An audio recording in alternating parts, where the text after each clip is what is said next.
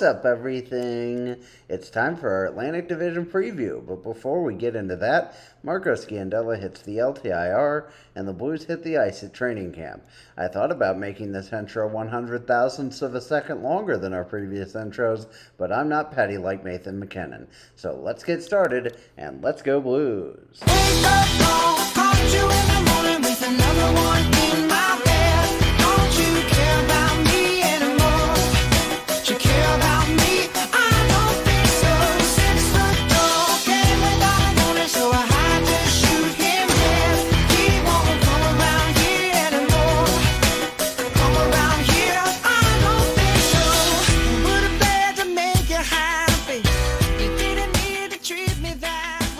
Welcome back, everyone. Welcome to the Two Guys, One Cup podcast. It is Thursday, September 22nd.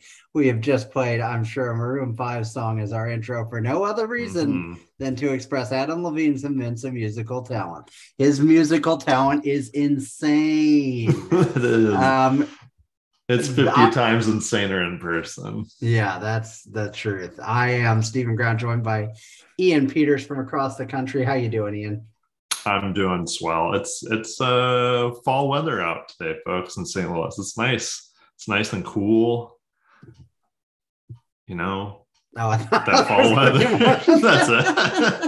You know, you've been in Florida so long. He completely blanked. He doesn't know what nice fall weather is. I don't have any idea. No, it's actually, it had been kind of cooling off here. And then today it's suddenly 91 again. And I'm like, why is it so hot in my car? And I looked at the thermometer and I'm like, oh, that's why, but I don't like it. Yeah, it's, I don't know. Really have fall down there. It's just a different kind of fall, you know? Yeah, I'm sure. It's, when the gators change color. It's one where nothing falls, but the temperature does get 12.6 degrees cooler. And speaking of 12.6, it's Nathan MacKinnon. Okay, I've gone full puck soup with that one, and I want to issue a formal apology. That was a B plus, though. I felt it deeply. Nathan MacKinnon, the richest man in the National Hockey League. I mean, that's probably still not true. Connor McDavid probably has more endorsements than Nathan MacKinnon or whoever. Sidney Crosby, I'm sure even more than either of them. But signs an 8-year deal, $100.8 million total, bringing the AAV to $12.6 million. Making him even pissier than Leon Draisaitl by outpacing Connor McDavid by $0.1 million, which would be $100,000, which, you know, to any other human is a life-changing amount of money, and to these guys is a dick measuring contest. So just keep that in perspective. Anytime you want to say NHL players are underpaid, I kind of get it. I'm kind of sympathetic, and then I'm like, but not really though. You know, because they toss around $100,000 like it's nothing. I am a little surprised that he actually went over McDavid. Not shocked, but he certainly has put out a lot of talk in the past about wanting to take less to, you know, keep the team together and keep that core intact, and he certainly didn't take less, because he literally didn't take less than any other player in the history of the National Hockey League. Does that also make this? No, I guess Connors was the first $100 million extension, right? Yeah, I mean, what are your thoughts on this deal? How do you feel about it? I definitely thought he was going to make less than McDavid still, but maybe more than, say, like Matthews, right? Like Matthews is like 11.6. I figure maybe this would be like 11.9 or 12 flat or something. 12.6, you know, I think it makes sense. He's more than deserving of it. If you look at Dom Luszczyszyn's models, as has been said over and over again on all these other hockey podcasts, he should be making more than that based upon his production. But 12.6 seems extremely fair for him. I like to just remember the time that he danced through the entire Blues team and scored a goal to put them ahead in game 5 with like 2 minutes left. And I remember thinking, you know, he deserves all the money that they're going to throw at him, because that's unreal. I do like thinking about how they had to have had the conversation where they're like, we want 14 million or whatever, you know, what's the most you can get? I think it's like 16. I think it's 20% of the cap. sure they asked for like 15 or something. And then, Joe Sackett's like, we can't do that. He's like, what's the lowest you could do? And he's like, 12.6. I have to say it out loud. I want more than Connor McDavid. But I don't want too much more because, I'm humble. I'm very humble. Oh, very humble. It's interesting. I was looking at their cap friendly, and obviously they won their cup. So after that, you can kind of say to hell with the cap. Give the people what they want. That's what Doug Armstrong said. But it'll be interesting. This year it doesn't kick in until next year. That is, and next summer, I guess it's next summer, yeah, or no, the summer after next summer, 2 summers from now, they'll have like a top 6 and that's it, and they'll have like 14 million to play with. Eric Johnson will be gone. They'll have a lot to do with like restructuring the bottom half of this team, which isn't like the worst problem to have necessarily, but it is interesting looking really far out that like Mikko Rantanen's due a deal in 3 seasons and he's making 9.25 million and he's only 25. So that dude's gone. And I guess the cap could be jumping up by 10 million like they predict, but it's interesting to see kind of like in terms of their contract structure, how long their window kind of is. I mean, their window is huge and Joe Sakic can do whatever magic he can pull, but it does seem like they kind of have like a solid 3-ish year window with this core as is. Yeah. I mean, some of the deals they signed this summer don't really make a ton of sense. Manson is like a good player and he did good things for them, but 4.5 million for 4 years on a team that's going to be cap strapped is interesting to say the least. Same for, I thought the Valeri Nichushkin number was pretty high and Arturi Lehkonen 4.5 for 5 years. I mean, he's very good, but again, it just, a couple of those were interesting and it kind of at the time made me think, oh, maybe they know McKinnon actually is going to take less, but they didn't end up doing that. So it will be interesting to watch how they build the team. But I think we are getting to that point where a lot of these teams are, I think the same is pretty true of the Thomas and Kyrou deals. Like a lot of these teams are starting to understand that the cap explosion is coming and they're starting to kind of build that into their long-term planning. And so, I think it's safe. I mean, is it going to be rough at the end of it? He'll be 28 when it starts. Like, yeah, probably. But that is what it is. He's going to be a franchise player for the rest of his career. And you deal with the consequences when it gets to that point. So good for him. Make that bet, I'd say. A lot of people retired this week. Zdeno Chara finally hanging out the skates, signing a 1-day contract with the Ottawa Senators, no. The New York Islanders, no. But with the Boston Bruins to retire officially from the NHL.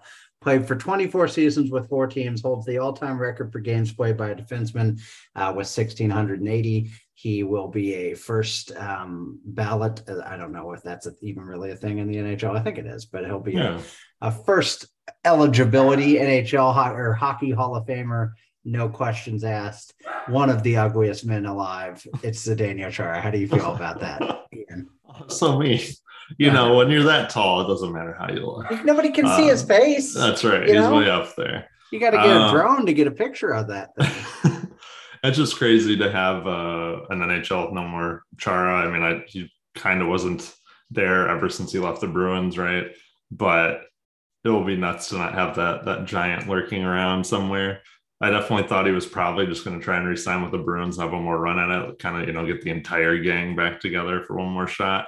But it wasn't to be, but all the best to him other than being a thorn in the Blues side during their playoff run or their cup run. I don't have any ill will against Chara. I'll always remember Chara for putting whoever the heck that was into the turnstile.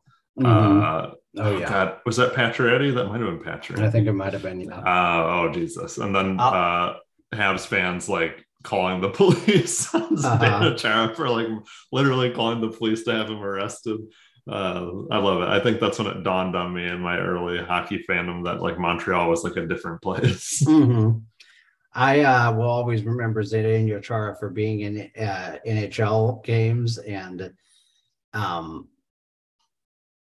and that, just hitting like a truck.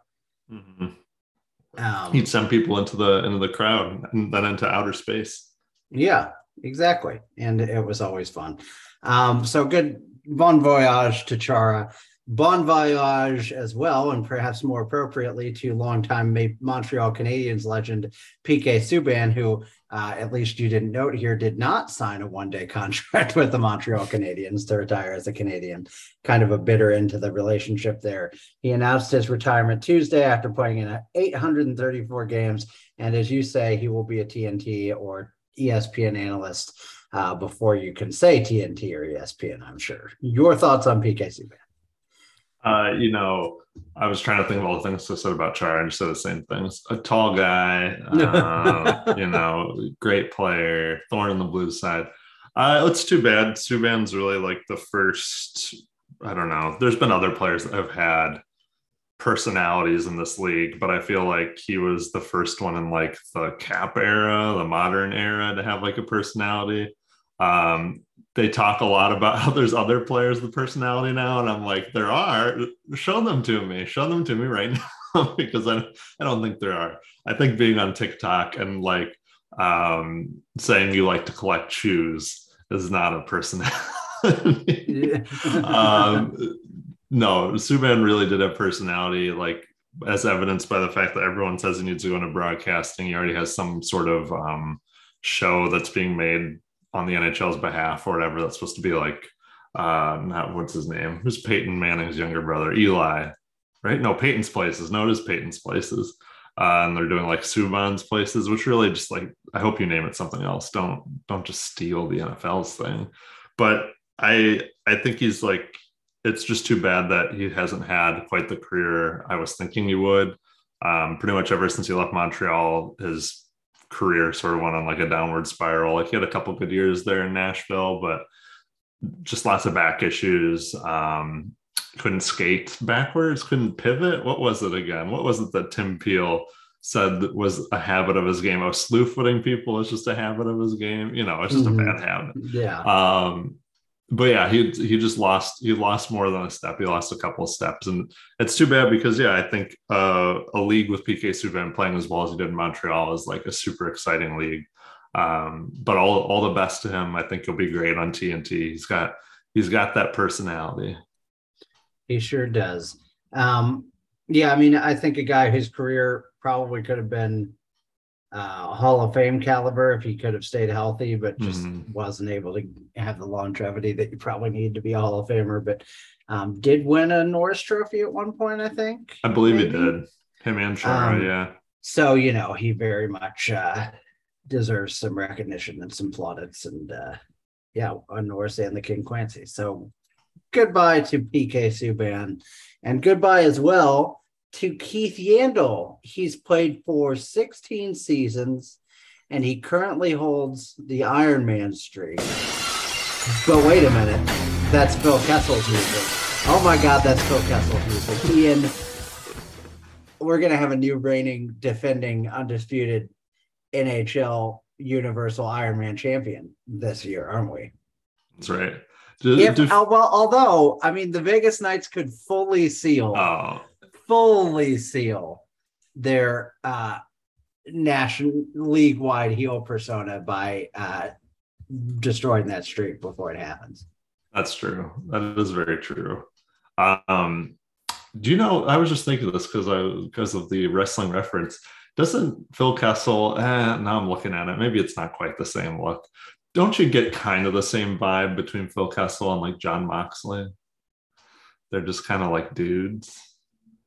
They're just kind of dude-looking dudes. Yeah, Jon Moxley's like, if I look at him, I'm like, yeah, you're a wrestler and you could beat the shit out of me. But when I just look at his face, he looks like a plumber. So yeah, he looks like an angry plumber. Phil Kessel this is my pudgy brother. Plumber. Yeah, exactly. This is my brother that likes eating lots of hot dogs. Keith Yandle. There's a guy that played a lot. Right. They taught someone on one of these hockey podcasts, I can't remember what they said like he was a force at one point, and I was like, what kind of force? Like, hey, he set a record that Mitch Reinke broke Um, Well, that's not a force. So, this for the San Antonio Rampage. So that will never be broken again because they don't exist. But yeah, I mean, he was a force in the AHL. I don't know. But anyway, yeah, I agree with you. What kind of a player was he? Honestly, a good one, but just not a great one. He was a very, very effective offensive defenseman. And that's, he played in an era when and on a team in Arizona that was actually like somewhat decent as far as like the Coyotes go for the beginning of his career. He was all right in New York. And then he was kind of just playing for the Iron Man streak with the Panthers and with the Flyers. Mm-hmm. And that's how she goes. Yeah, he's a great guy's guy. They love him on Spit and Chicklets. Keith Yandle's got personality for other players. Yeah, another guy who could be an analyst. This is too harsh, but like I'm gonna say it anyway. Like a guy who deserved the Iron Man streak in the sense that he played however many, like 900 games uninterrupted, which I don't care who you are, is incredible in the NHL. But definitely towards the end of his career was just keeping the skates on to make that Ironman streak. And he was playing for teams that allowed him to get away with that, although they almost didn't. It was not the best part of his career. Kessel, you still feel like whatever his drawbacks is going to contribute 25 goals a season, and right. Still be a pretty good player. So be interesting to see if he can break it this year. The Blues at Traverse City, a beautiful city that I missed going to this year. They went 1-2. They lost 7-1 to Columbus. They won 8-3 against Toronto, and they lost 7-1 to Dallas. So what I think I can take away is that the defense was good. Landon Sim led Blues scoring with 3 goals, and everyone else sucked. Not a very good Traverse City camp. We didn't send a very good team this year, and I have nothing else to say about it. Do you, Ian? No. It's unfortunate, it's unfortunate. They had some highlights I saw of different players. So like, here's like the top 5 players for the Blues at Traverse City this year. And I think our goalie, was it Cranley? He had like a 883 save percentage. I'm like, this is a highlight. I'm like, that's not good. That's not great. It's too bad. It's unfortunate, but it's also like somewhat indicative of like our prospect pyramid and prospect pipeline, right? It's just not the greatest currently, and that needs to be rectified, and will be when we tank for I can't think of a guy. Who's a guy's name they can make up in 5 years we're tanking for? Not for Hughes. Lose for defeat for Lafitte, Cal Lafitte from Montreal. Ian. Why? I don't know. Yeah, we need prospect help, but that's okay. That means the regular team's doing great. That's true. So moving on to training camp notes here, Ian crushingly put a picture of David Perron as a Detroit Red Wing in here just to make me feel bad about myself. Why? This is what Jeremy Rutherford did to me when I got on Twitter. So blame JR. You didn't have to perpetuate. That's called a cycle of violence. You extend it. Yeah, you need to now send this. You need to now send this to our group chat. The biggest training camp note that Nathan, excuse me, I've had a guy named Nathan staying here for 3 days. Ian didn't even bother to send, is that Marco Scandella is going to miss like the entire season. Oh, See, right. Ian doesn't think Marco Scandella is a human being and he's worthy of discussion. So he's just like the Fiend. He's a fucking demon that must be stopped. And all his right. The Fiend who's coming back, probably, unless it could be anyone else that they're showing creepy. But again, if he comes back, that's a schedule. That's like a scheduling thing he's made a choice to make, and that's because he's a human being. He has a family. True. That's true. That's just a mask, folks. And those $15 million is his rate. That's what he gets. He doesn't even do a good job as the Fiend. That's right. They gotta give him that other 15 mil, which would be like the most any wrestler's ever been paid. But just move it on. So yeah, I mean, on the Scandella thing, do you think How long do you think that they have known that? Because I would say all summer, right? Well, I guess since August at least, because they said it was supposedly a training camp or like a training injury. I don't know how he Do we except believe training. that though? I don't I'm know. listening, and all what I'm trying to suggest is this seems awfully convenient. Was the training camp injury Doug Armstrong taking a crowbar to Marcus Scandella's knee? Because I'm just saying, if you were going to pick a player, if you were going to pick a player on this team to suddenly have a training camp injury, it sure would be Marco Scandella, wouldn't it? Jake, do you want to make this team, Jake? Well, then I'm going to need a little favor from you, Jake. You're going to need to go down to where Marco Scandella has been training in Montreal and rough him up real good. That's him and Tyler Pitlick had to, whoever did more damage is going to get a spot on this team. Put on all right, whatever Laval Rockets hoodie. Cover your eyes and just start swinging. So so Jeremy Rutherford did have a couple of camp notes. When I mentioned to Berube recently that if 8 of the top 9 forward spots were spoken for, who would be in the mix for the 9th spot? The first name he mentioned was Logan Brown. He mentioned others, but that was the first. I don't know why I went full announcer voice there. I like that he said like 9 other names, but like the first one was Logan Brown. Yeah. It was just Logan Brown, comma, and then he went straight into the other names. Yeah, any sort of like special mention of Logan. That's right. And then I'll continue with the announcer voice because it's fun. A look at the twosomes the Blues have in their line comp. I don't like the word twosomes, Ian. Gruesome twosome. Here's some thruples for you. Yeah, that's right. I guess the twosomes are the ones in caps. That'd be O'Reilly Kyrou, who are partnered with Neighbors right now. Thomas Tarasenko, who are partnered with Bolduc right now. Saad Brown, who are partnered with Ferk right now. And Barbashev Achari, who are partnered with Kostin right now. Meanwhile, Shin is centering Highmore Pitlick. And if Buchnevich is with Thomas Tarasenko, would Shin be left wing with O'Reilly Kyrou? Your thoughts, Ian? That'll be interesting if they decide to put Shen on the wing instead of keeping him on like a third line center role like they had been in the past. But I don't mind that. It leaves Buchnevich with Thomas and Tarasenko, and then I guess if you do Saad Brown on the third line, you're inserting like Barbashev on the right, and then you're just filling at the bottom with like Achari, Australian boy, and Toropchenko if he's back, Nathan or Walker. eventually he's back. Yeah. That's fine. It's interesting that they're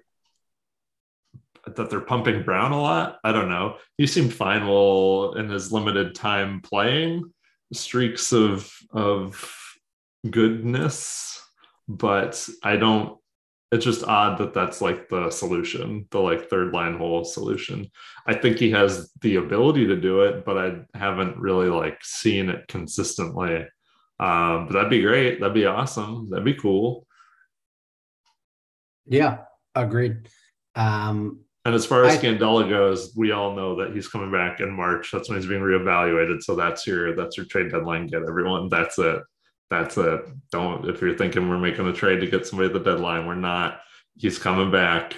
That's our guy. He's gonna when Letty or whoever the fuck's hurt, and we really need defensemen now. That's our defenseman. So just trade deadline has already been nipped in the bud. It's over. Someone was even like, what could we get at the trade deadline with this LTR money? I'm like, no one, because even if that's not your trade deadline move, he's coming back by then. Knock on wood, maybe it takes a little bit longer. But yeah, I don't know. It's good for now in case something happens. You've got whatever 3.25 freed up in LTIR, but I don't know. Overall, not too worried. I think the nice thing about that is it opens up a little more space for Mikkola and Perunovic to play in that bottom six, or that bottom pairing, that is. That's true. Yeah, I agree.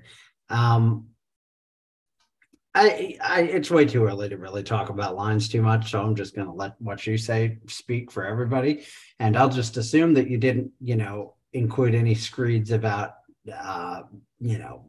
minorities or anything in there. So No, of course I agree with We need pretty much all of. we need an editor. That's what we really need, That's right. so we can go on crazy tangents. And Hey, then this is like a 15-minute podcast. that's right. Hey, I put in that thing with the dramatic music in last week's episode, and it was a big hit, so I'm sure people loved it. I mean, nobody reached out and said, my brother reached out and said something, so you know what, that's right. The people love it. Boston you edit in, but do you edit out? That's the question. That's edit right. in, but no, we just add more and more to this stuff. Honestly, we just lengthen it out. Honestly, usually the stuff we do that makes mistakes is the funniest things that we do, because we're not that funny, on our own. So I just leave it in, I figure. Let's move on to, speaking of major mistakes, it's the Atlantic Division. This is the league's best division, as the constant reports from the media, who are all located in the Atlantic Division, will gladly tell you. You've heard of Milk's favorite cookie. Now listen to the media's favorite division. It's the Atlantic Division. And we're diving in alphabetically from the top for the Boston Bruins, who are giving us one final run for the 7th time. Last season, they were 107 points. They finished 4th. They lost to Carolina in the first round. And their top scorers were Brad Marchand, David Pastrnak, Patrice Bergeron, Taylor Hall, and Charlie McAvoy. This season, they will finish with 105 points. They'll finish 4th. They'll lose to Carolina in the first round, and their top scorers will be Brad Marchand, David Pastrnak, Patrice Bergeron, Taylor Hall, and Charlie McAvoy. They have Eric Haula out. David Krejci is in. Pavel Zacha is in. It's I don't know. This kind of the Bruins, I've never really minded them too much, but this one kind of annoys me. The one final run at it kind of gets to me, because it's like you're not going to win anything with one final run at it. You're not contenders anymore. So, and honestly, with respect to these players, like Marchand is really good. Obviously, Bergeron's a Hall of Famer. Pastrnak maybe a future Hall of Famer, but it's not like the friggin' Penguins, where they can literally just keep that core intact and that's the whole thing. It doesn't really matter if they win, It just feels like delaying an inevitable rebuild for one more year. And like Jeremy, whatever his face is, the owner is just like trying to bleed some more money out of the nostalgia, but whatever. I mean, it's fine. They'll be decent. I just don't think they'll be good enough to win championships, and they don't have Tuukka Rask anymore. And it's just kind of a weird situation. How do you feel? Am I being too hard on the old Bruins? I don't think so. I think I would rather they be out of the playoff mix, because I feel like they're holding like this weird, like you said, 4th spot that could be occupied by a fun team like the Ottawa Senators, we'll get to talking about. But like, I feel like they're this team that's just good enough to make the playoffs, but do absolutely nothing in them. And I'm like, oh man, just trade the spot with somebody else, because I've seen this story. Like, I don't care about this anymore. Patrice Bergeron done after the season, right? Like, has to be. Like, has to be. David Krejci's here, but he's like 37 or 35 or whatever he is. And it's like, okay, well, no offense, but your team was better with him, but they weren't that much better. They were 10 years ago. Someone was like, they're really good with David Krejci in 2013 or in like 2011 or whatever. I'm like, yeah, and that was also 2011. That was so long ago.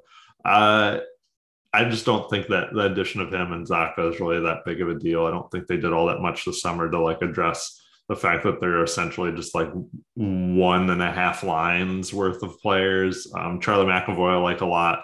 But again, that's just offensive defenseman, pretty like actually halfway decent at defense, but like there's just not enough there for me, but there's just enough to make the playoffs and be boring in them. It'll be interesting to see what they do with Pastrnak, who I think is UFA this summer coming up. My home run, what? My hot take is that we get David Pastrnak as UFA when we let Tarasenko and O'Reilly walk, and we have to do something. They're like, do something with all this money. And they go, okay, we'll give it to David Pastrnak. That'd be crazy. That's a hot take. Would you say it's John Tavares 50-50 right now? Yeah, it's John Tavares 50-50. it's my want for. I really enjoyed what Calgary did this summer. Like, I think it was like it would have been really fun to be like a Calgary fan. And so to me, I feel like O'Reilly, Tarasenko walk, and you're like, okay, like I'm okay with that as a fan, but it's also like, so what's the plan? What's the deal? I don't really know. And they're like, we signed David Pastrnak. You're like, okay, cool. I don't know if that makes any sense, but I think it'd be fun. I mean, it would be cool. Bruins fourth in division, losing the first round. That's right. And much like the Blues will be every year.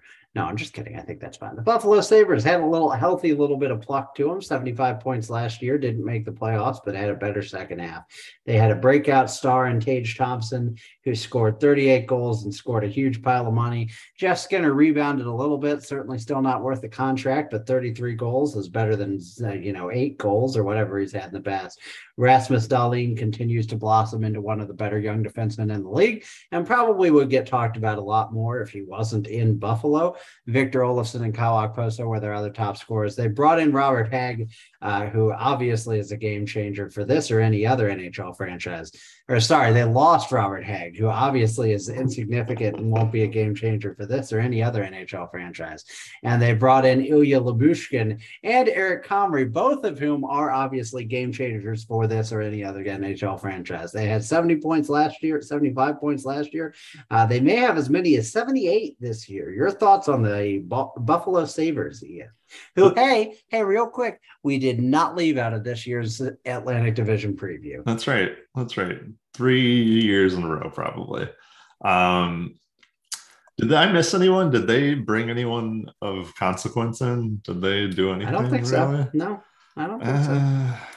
I mean, they were fun and plucky at the end of last season, right? The second half, Tage Thompson was a fun story, but like, there's just not been enough going on there for me to like think they're going to be any better. I think they definitely got lapped by the Ottawa Senators, who they finished above last season by like a point or two, and I definitely don't think they will be this season. Like, what's their goaltending? What's their defense outside of Dahlin? Like, who's Tage Thompson scoring, and that's sort of it. Hopefully, I mean, you hope he's scoring. You hope he can duplicate this. Mm-hmm. That's kind of what it is to me right now. Is like you said, I even forget that Dahlin's there. So I'm like, hey, this is the fun Tage Thompson team. Let's see if Tage Thompson scores goals. That'll be fun. And then it's like, well, what else? I'm like, I don't know. That's it for me. That's all I know about this team. That's too bad, because like, I just think none of their young guys have really worked out that they've drafted. They've had like a terrible draft record in terms of like converting their draft picks and actual like viable NHL players. And I don't know what their outlook is right now. And I feel like they can be happy that the Buffalo Bills are good. They should be very happy that the Buffalo Bills are good, because if they weren't, there'd be a lot more eyes on them and how not good they're going to be this year again. Yeah, I kind of agree. I don't know. They kind of seem like they're stuck in that hell again, where they don't have the star power to break out of it, but they're not bad enough now to like really lose enough to get like a Connor Bedard or somebody, so it's just kind of like, we'll see, I guess. But I guess if Cousins and whoever else continues to grow, we'll see the fruit in a couple of years, but it just worries me a lot for them. Detroit Red Wings are a team, probably the biggest game changer this year in terms of just the total movement made up and down in the standings, the moves they made, the decisions that they made, the improvements that they made, the other things that they made. I just like they're real makers, movers and shakers. That's right. They had 74 points last year, finished sixth. They didn't make the playoffs. They had Dylan Larkin, Tyler Bertuzzi, Lucas Raymond, Moritz Seider, and Philip Hronek in the in the top scoring. Dylan Larkin, very good. Tyler Bertuzzi, okay, and unvaccinated. Lucas Raymond, great youngster. Moritz Seider, an even better youngster. So, things are starting to look up. They lost Vladislav Nemesnikov. They lost Troy Stetcher, but they brought in David Perron, Andrew Kopp, Dominique Kubalik, Ben Sherratt, Ville Husso, Ali Mata, Mark Pysyk, and the aforementioned Robert Haig, who is obviously a game changer for this or any other NHL franchise. I don't think all their moves were amazing, to be honest with you, but they made a lot of moves. And honestly, genuinely, I think that's fine for them right now. They really need to take a step forward. The Yzer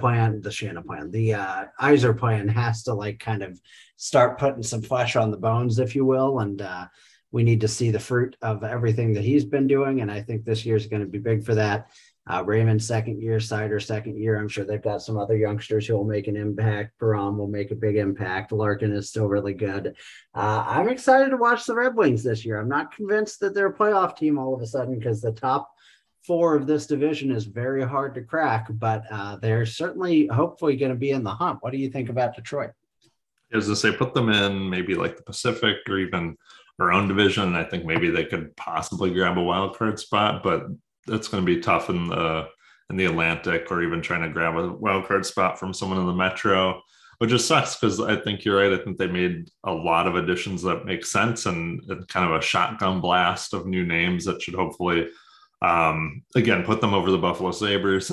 But I think that's a mark in of itself for Ottawa and Detroit. Should be like, hey, we leaped the Buffalo Sabres in the standings, and we got real close to getting a playoff spot or something. But yeah, David Perron, Andrew Kopp, I think those two alone surrounding guys like Lucas Raymond and Moritz Seider is going to be huge, just because you have some veteran presence and two players that can still play really well. Kubalik can score goals. Ben Sherratt's not like the greatest player, but he's a defensive defenseman on a team that's very young.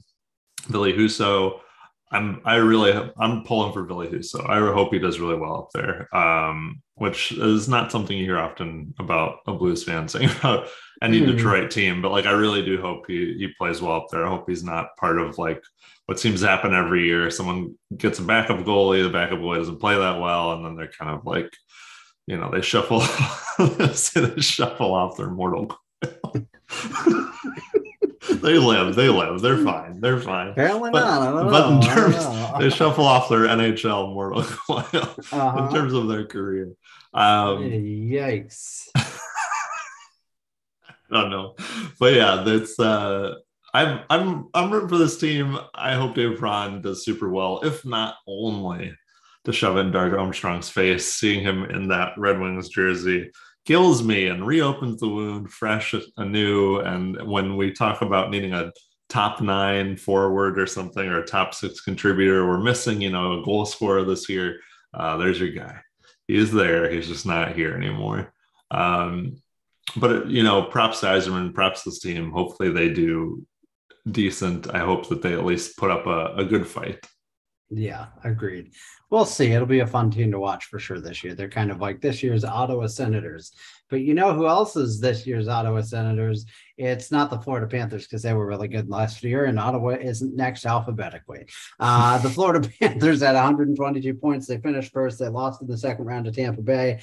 They lost Jonathan Huberdeau and Mackenzie Weegar and Claude Giroux and Ben Sherratt. And they brought in, obviously, Matthew Tkachuk and the big deal, Mark Stahl, Colin White, Nick Cousins, Rudolph Balstairs. I think Elliot Friedman made the point of that move when they made it to trade for Tkachuk was a forward-looking move. It was a move that said we might be a little worse for the time being, but we think we're going to be better and set up better long-term. I think that's true, but I don't think they're bad enough to fall out of the playoffs all of a sudden. I still think they're a very good team, just probably not a President's Trophy winning team. And I think they're one of those groups, very similar to Carolina, probably not quite as far along as Carolina in this respect, but they just had to prove it in the playoffs and get through and break through the next level.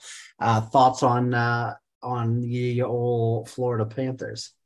Yeah, I definitely think they're probably not quite as good as they were last year, but still good enough to make the playoffs. And yeah, it's all about success in the playoffs at this point. They've proven that they can compete with anyone in their division, even in their conference and in the league, but they have to put it together when it matters. And it seems like, especially these last 2 seasons in a row now, they've lost to Tampa, which isn't anything unique among NHL teams. Every team, aside from the Colorado Avalanche, loses to Tampa. So it's just a hurdle they got to get over. It's their Blackhawks, it's their LA Kings, or whatever. From a Blues perspective, they just have to be able to beat that team in order to move forward.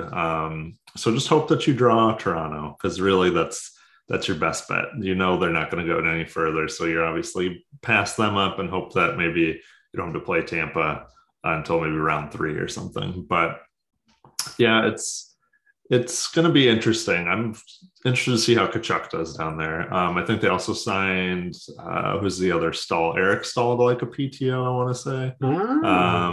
The Stahl reunion. All the Stahls are down there in Florida and Carolina. Are they stalling for Dahlin, perhaps? I remember that. Steven. That's right. So funny. Man, I remember when we sucked that year for a while too, and I was making jokes about that. I was like, I can't wait till we go for Rasmus Dahlin. Come on, everybody. Free falling for Dahlin. Yeah, it'll be interesting to see how they do with Tkachuk. It'll be weird to have Tkachuk down there. I don't know. Huberdeau and Weegar in Calgary feels more normal already than Tkachuk in Florida does. That feels just really weird to me. Yeah, for sure. I think I don't know. It'll be interesting. Obviously those 3 will be a huge storyline this season. Yeah, I mean they'll be much talked about, and one of them will be declared as the winner of the trade way too early and all that. So that'll be all fun when we get to watch it. So hooray. The Canadians were awful this year. They have 55 points. They didn't make the playoffs. Carey Price was obviously off dealing with his personal issues. Nick Suzuki has not been living up to that enormous contract they gave him. Cole Caulfield really hasn't lived up to the hype. Mike Hoffman is still an NHL player, which is just genuinely shocking to me. They made the big Christian Dvorak trade. That worked out horribly. Josh Anderson isn't really paying off for the contract they gave him. Just a lot of bad decisions there. Shea Weber is going to be out, for the rest of his career pretty much. Alexander Romanov got traded. Carey Price, who knows what his situation is exactly. They drafted Gerard Slafkowski first overall. It's a little uncertain where he'll play this year, but he is going to be a good player in the league, you assume. Sean Monahan is also there now, and Kirby Dach. So a couple of, you might say, redemption projects there. Evgeny Dadonov is also there to score some goals. Madison Bowie, Mitchell Stevens. I don't think this is a team that has any illusions of competing this year or being significantly better. I think they're probably going to try and just figure out what they have in some of those Suzuki and Caulfield type players, and then maybe really make a run at it a couple years down the line when some of the players they drafted this year kind of mature and get ready to go. What do you think? Yeah, they have players that should be better there, like you said, with Josh Anderson, Christian Dvorak, but they don't fit on this team, and the team as a whole just doesn't have all the correct pieces in the right spots for them to be good enough to really compete. I mean, I definitely think they're going to be bottom of this division again. Nick Suzuki is fun. Cole Caulfield's fun. I think Cole Caulfield could probably get like a 30-goal season this year, like a full season under Martin St. Louis. Nick Suzuki being the captain, and I'll see if that affects him. See how Jake Allen does. See if they have to extend Jake Allen at some point. I think he might be due for one soon, because Carey Price is probably not the answer up there anymore. And I hope Slafkowski makes the team. I really do, because I think it'd be just fun to see how he does in the league while Shane Wright's over in Seattle, and just see the two compete against each other. I know it's not a real 1-2 competition because Wright went fourth or whatever, but it definitely sort of feels like that. It's the guy that was supposed to go first versus the guy that did go first. I don't know. And hopefully the Canadians bring back their reverse retro where they get a blue jersey, because that thing looked dope. I know we're also getting new reverse retros this year. I don't know when they're going to reveal them, but I hope there's just the same thing, even though I'm sure it won't be. I swear to God, if they bring that one back, I'm buying it. I will not miss it this time. It was so beautiful, and I'm so upset with myself for not buying one. I mean, honestly, I think maybe my favorite hockey jersey ever. It was just like perfect. I don't know. I was too into that jersey. I'm looking it up right now. I gotta look at it again. Looking at some jersey porn now. Canadians reverse retros. Oh God, there it is. It's truly unreal how fucking hot that jersey is. Oh my God. Like it blows my mind. Yes. I just want to see that on the ice for one more night, Ian. Just one more night. I don't think that attraction could be intensified anymore. I don't either. You know what? I think it's getting harder to breathe out here. All right. Okay. Adam Levine digs aside. You know, he's got kind of a French sounding last name, so that was an appropriate time to get those digs in. The Ottawa Senators, another team that's made huge improvements this summer. 73 points last year. They didn't make the playoffs. They've got Brady Tkachuk. They've got Tim Stützle. They've got Josh Norris. They've got all of those guys signed long-term right now, finally. Drake Batherson, Connor Brown, out Matt Murray, Connor Brown, and Philip Gustafson. But probably the biggest out, as dark as this is to say, Eugene Melnyk. I'm not happy the guy's gone. Obviously, it's sad that he, passed away, but the team is just night and day different. In the aftermath of his children taking over, it's, the team is just being managed very differently, clearly. And I think almost anybody who is being honest would agree that you wouldn't have seen most of these changes if he was still at the helm. They made the big trade for Alex DeBrincat. They brought in Cam Talbot. They brought in hometown boy Claude Giroux and Tyler Mott as well. They've obviously locked in all of their stars. I'm sure they have a plethora of younger guys who can play a role as well. They're going to be a wagon this year. I really don't know if they've done enough to bridge the enormous gap between 73 points and 105 points or whatever we said 107, did we say the Bruins had? Yeah. So that's a 34-point gap. I don't know if they can leap that much in one season, but I think they're going to be good. And I think they're going to be a lot of fun to watch. Yeah, this is definitely my Eastern Conference team this year, where it's I just want to see how well this team can do, because I think when everything's clicking, they're going to be lights out. Defense, obviously question marks more around that. Question marks around goal, but again, I think adding whoever was Cam Talbot as their backup. Who's their starter, or their 1A these days? What's that guy's name? He used to be journeyman. He was there. It's I'll get it. Go ahead. He's got it. But yeah, they're going to be Anton Forsberg. Anton Forsberg. Thank you. I was he's got a famous last name, but it's not his last name. Yeah, I'm really curious to see how Giroux and DeBrincat do on this team. Brady Tkachuk can score. Tim Stützle, I want to see. He's the guy, right? He's the guy that gets talked about this summer, has already been talked about coming to training camp, is looking like he's in the best shape of his life. And he's really committed, this summer to working out and trying to get better. And he's going to have the breakout season. My dogs are all in on Tim Stützle. They love it. Excuse me. No, they hate Brady Tkachuk for leaving the city high and dry. Ian, do you know what that is? What's that? It's because Tim Stützle's got that dog in him. Oh, that's right. That's really. I mean, literally, that's the opposite of the allegations against Tim Stützle, but still, we're going to count it. Well, he's like Frankie; he flops a lot. That's just the way it is. I'll send you a gift. I'm going to send you a gift. We're going to throw it up on Twitter. It's just my dachshund flopping all over the place, and that's Tim Stützle. Get that out of your game, Timmy. My dog can do it, but not you. That's right. They're the team to watch, right? They're the team that everyone's interested in. It feels like this fall, to see how they do. Like you said, I don't know that they make up that gap, but God, I think my biggest hope is that this division is no longer like the haves and the have-nots. maybe in the sense that like Buffalo and the Canadians aren't really going to be that good, but like I really want Detroit and Ottawa to actually take some games off of Florida and off of Tampa and Boston and Toronto and actually make this like a much closer race than just having those four like decided and in playoff spots securely come like November. It'd be nice. It'd be nice to have a little more competition in that division.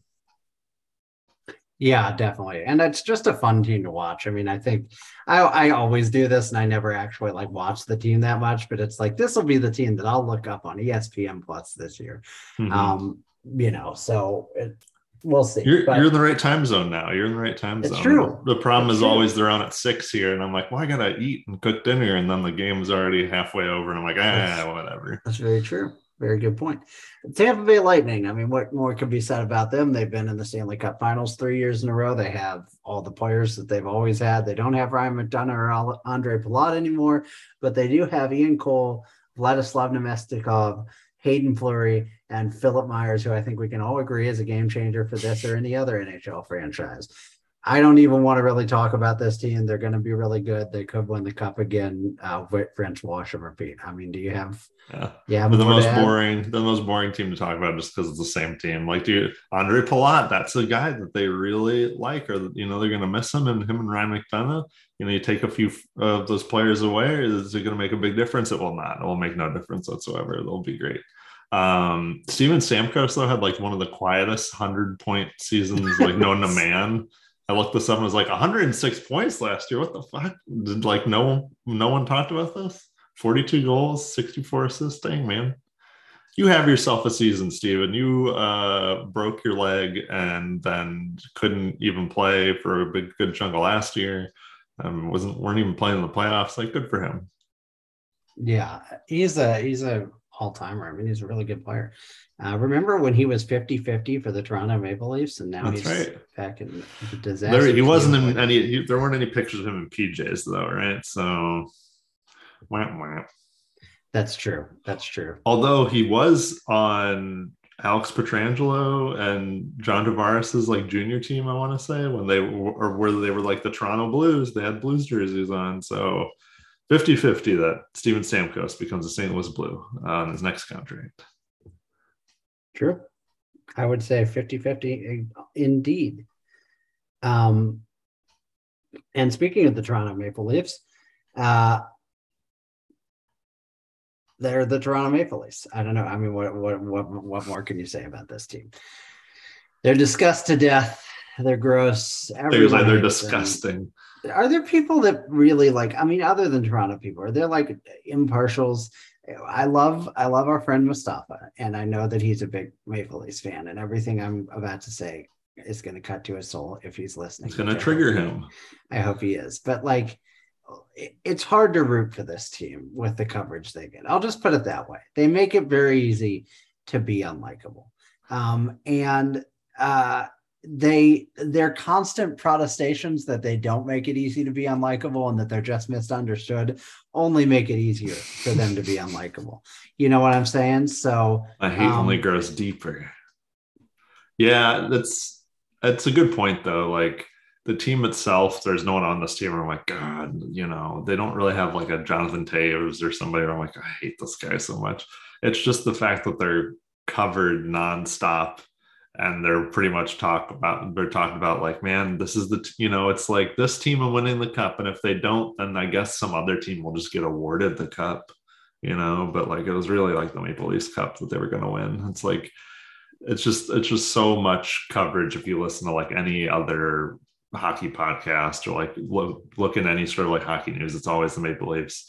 It's always what they're doing. Like they have Rasmus Sandin hasn't signed yet, and like on any other team, at least in the US, I mean, what that'd be like if Nico Mikkola wasn't signed yet, and then we'd be like, oh, and that'd be it. But up there, it's like it's being talked about on the radio, and like, what does he want? Oh, he really wants that, like the same deal as Liljegren. Well, that's preposterous. I'm like, preposterous? Don't use that word. This dude's like, I'm sure he wants to play in the top 4, but like, he's playing on your bottom pairing, doesn't matter, but that's, endless content for them. I think the craziest thing one of the craziest things I should say of this summer is the fact that they are going into this campaign with Matt Murray and Ilya Samsonov, and that's the plan. And they've all deluded themselves and be like, that's a pretty good plan. And I'm like, what? I'm like, that's couldn't be any worse, right? What blows my mind about that is like the ceiling, the ceiling that is conceivable in any way is like league average goaltending. Mm-hmm. That's like a big win for them if they just get league average goaltending.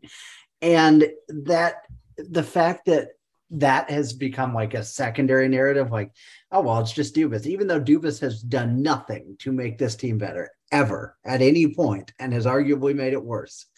And by better, I don't mean that there weren't incremental improvements, but they're still stuck in first round hell, So the fact that it just becomes, well, Dubas, we just got to trust him. He just knows it, it's just they're his Sioux Greyhound boys, and he just knows. He's just aware. He has the touch. He's got the power. Give me one more chance. We'll be right in the eye of the storm. I don't know the rest of the lyrics there. But when all hell's breaking, anyway, everybody knows the song. Everybody knows the Transformers song. That's right. But yeah, I mean, as you pointed out, just absurd that this whole team season could fall apart. I mean, they could not make the playoffs because it's not like they're going to have the salary cap space to get rid of those guys if they're not good, mm-hmm. It's just such an insane gamble to take, and to retcon yourself into believing that it was a brilliant plan all along, and not just an obvious misread of the goalie market when they wanted Ville Husso or somebody, which, by the way, with all due respect to Ville Husso, I don't think Ville Husso would have been a good solution for them because he's unproven, and it still would have been too big a risk for a team that has to make the second round, has to make the second round. Kyle Dubas will not have a job if they don't make the second round. 100% rock solid guaranteed, and Brendan Shanahan might not either. So, it's like, it's just an insanely wild risk to take. I think they've got enough offense, and those guys will probably be enough better that they'll, make the playoffs again. But I don't know how one of those guys helps you get through to the second round. And that's really all that matters for this team. Yeah. It's more of the same. Like, it's just, again, you play a great season, you look really good. Austin Matthews goes for another Hart. He goes for 60 goals again. He's going for the Hart. It's all fun and games. And then it's the second round, or it's the first rounder against Florida, and Florida's actually not as good as last season. So really, we should be able to win, and then they don't. Yeah, this is Austin Matthews. I just wanted you to see him because he was right here. Rookie card of his. Look, I love Austin Matthews, and I hope he's an LA King in 2 years. I really do. I really do, and I hope he gets a haircut, for God's sake. But yeah, I mean, this team just has to go out and prove it. And if they do, hey, I'll be the first to eat my words. They did it. Welcome, congratulations to them. If they don't, I don't know what to say at that point. As far as who makes it and who doesn't in this division, Tampa, I think, will win the division this year. Florida will fall back to third probably, and Toronto to second, if I had to guess. I still think Boston probably takes the third spot or fourth spot, but if anyone's going to jump up, do I think it's Ottawa? Yeah, probably. Yeah, I think I do, if I think it's anybody. But I think it's probably going to be that same top four. I don't know. Do you have any differences of opinion there? No, I mean, that's kind of what I think. It's going to be the same four that were there last year, maybe a little reshuffling around of spots and everything, but I'm hoping Ottawa challenges for it. I think there's an outside chance that they make the playoffs, but it's still going to be tough to make up those 30 points. You got to both be significantly better and hope that one of those four teams kind of drops the ball a little bit, which is quite a bit to hope for. So it would be hilarious if they bounced the Maple Leafs out of the playoffs. So that I was going to say, if they eke in, they're going to be the easiest, quote unquote, easiest team to play in the first round. But then if they beat Toronto, they should fire Dubas into the sun. That's just be like, well, I guess it's completely over. What I find kind of funny though too, to rip on the Maple Leafs some more, is that people are like, oh, the Austin Matthews is definitely going to stay. And I'm like, if Kyle Dubas leaves or whatever, that Kyle Dubas and Austin Matthews, those are like, they're not the same guy, but that's Kyle Dubas's guy. Kyle Dubas's Austin Matthews guy. Like, I'm not saying they're going to get a new GM who's like trade Austin Matthews, but I'm just saying like Austin Matthews has now like lost a bit of a connection to that city and is like, I don't know, we'll see. We haven't done anything. And there's some teams offering me like, I don't know, in 2 summers from now, like $16 million or blah, blah, blah, and have a whole plan. You know, you just never know. I'm just saying if Kyle Dubas is still here, they made the second round, much better chance he stays. Kyle Dubas gets fired after they lose this first round. That's shaky, man. That's awfully shaky. I wouldn't feel, I honest to God, if I was a Maple Leafs fan, like try and take all the annoyance out of my life and hearing about them all the time and try and view it sort of neutral or through their eyes. I would be scared if they lose the first round this year and Dubas is fired. Like in terms of keeping Matthews, I'd be really scared. Mm-hmm. Yeah. Yeah. I mean, it's definitely, I mean, he's saying all the right things, but how many times have we seen someone say all the right things and not be, not follow through on it, you know? So it's going to be interesting to watch. That's the Atlantic Division preview. Ian, do we have anything else we need to discuss? I got a trivia night to go dominate in a little while. Didn't you just win a trivia night? I did just win a trivia master night. Yeah, I did. It was excellent. It was most wonderful. My highlight, Ian, was deducing from thin air that a quote that they read must have been from Reese Witherspoon in Sweet Home Alabama. It was obviously he gave a quote and he gave a little context. It was something like this: sassy Southern belle said, or sassy woman said such and such. The quote it contained the store Piggly Wiggly. It was like, what, did they run out of soap from the Piggly Wiggly since I left? And so immediately when he said sassy and Piggly Wiggly, I knew it was Southern. I was like, that has to be Reese Witherspoon. It was just like, boom, for 100%. I just knew it deep in my soul. And then I thought Sweet Home Alabama pretty soon after that, but they always play a song that's like a very veiled clue, or they sometimes play a song that's a very veiled clue. And they were playing Country Grammar by Nelly. So I was like, okay, you know, the South, it actually says Alabama in the song at one point. And then it just kind of kept going from there. And then I thought about, you know, since I left, and all I know about Sweet Home Alabama, which I know it's going to sound like I'm protesting having never seen a rom-com and I'm making all this up. Genuinely, I want to watch it. I make no bones about liking rom-coms and stuff, but like I haven't seen it. All I remember from like the previews and stuff is that like she's returning back home. And so like the Since I Left was my final confirmation that like must be Sweet Home Alabama. So we turned it in and then I sat there waiting for the answer. And as soon as he said sweet, I was just like, this is the greatest moment of my life. So it was a good night. We did win. We actually played, we had a group of guys in for work that aren't normally here that I work closely with. So we went out to one trivia night. We were just getting absolutely trashed. And then the final round, we made a couple, we got a couple of questions right. And then we had the very final question was like, you could wager up to 15 points. So we just went all in because we had nothing to lose. We got it right. It was, this will be funny and real quick. We'll do this and then we'll sign off. You have to put these guys in chronological order of birth from oldest to youngest. The names were Aaron Rodgers, Ryan Gosling, Kanye West, and Michael Phelps. So you're Googling it right now. I can see your face. Rodgers, Kanye West, Ryan Gosling, and Michael Phelps. Oh boy. And we as a team figured this out, got it right. Made $10 because of this. Really? Yeah. Oh boy, that is hard. Who do you think's the oldest? Start there. That one feels pretty easy to me. Does it? I'm getting soccer podcast. Shout your, oh no, I'm trying to help you here. Shout your answers out at home, folks. Oh God, it's either Kanye West or Aaron Rodgers, right? Either, yeah, it's one of those two people. I guarantee you. Is it Aaron Rodgers? One of them's an active athlete, and one of them's a rapper. And think again. Try again. Well, Aaron Rodgers is old though, isn't he? Okay, it's Kanye West. I should have gone. Kanye West is the oldest. My gut, and I should have gone with it. Kanye Who do you West, think is the youngest? Michael Phelps. You're correct. But I will warn you, Aaron Rodgers is not older than Ryan Gosling. So it was Kanye, Gosling, Rodgers. Oh, okay. Rodgers is only 38.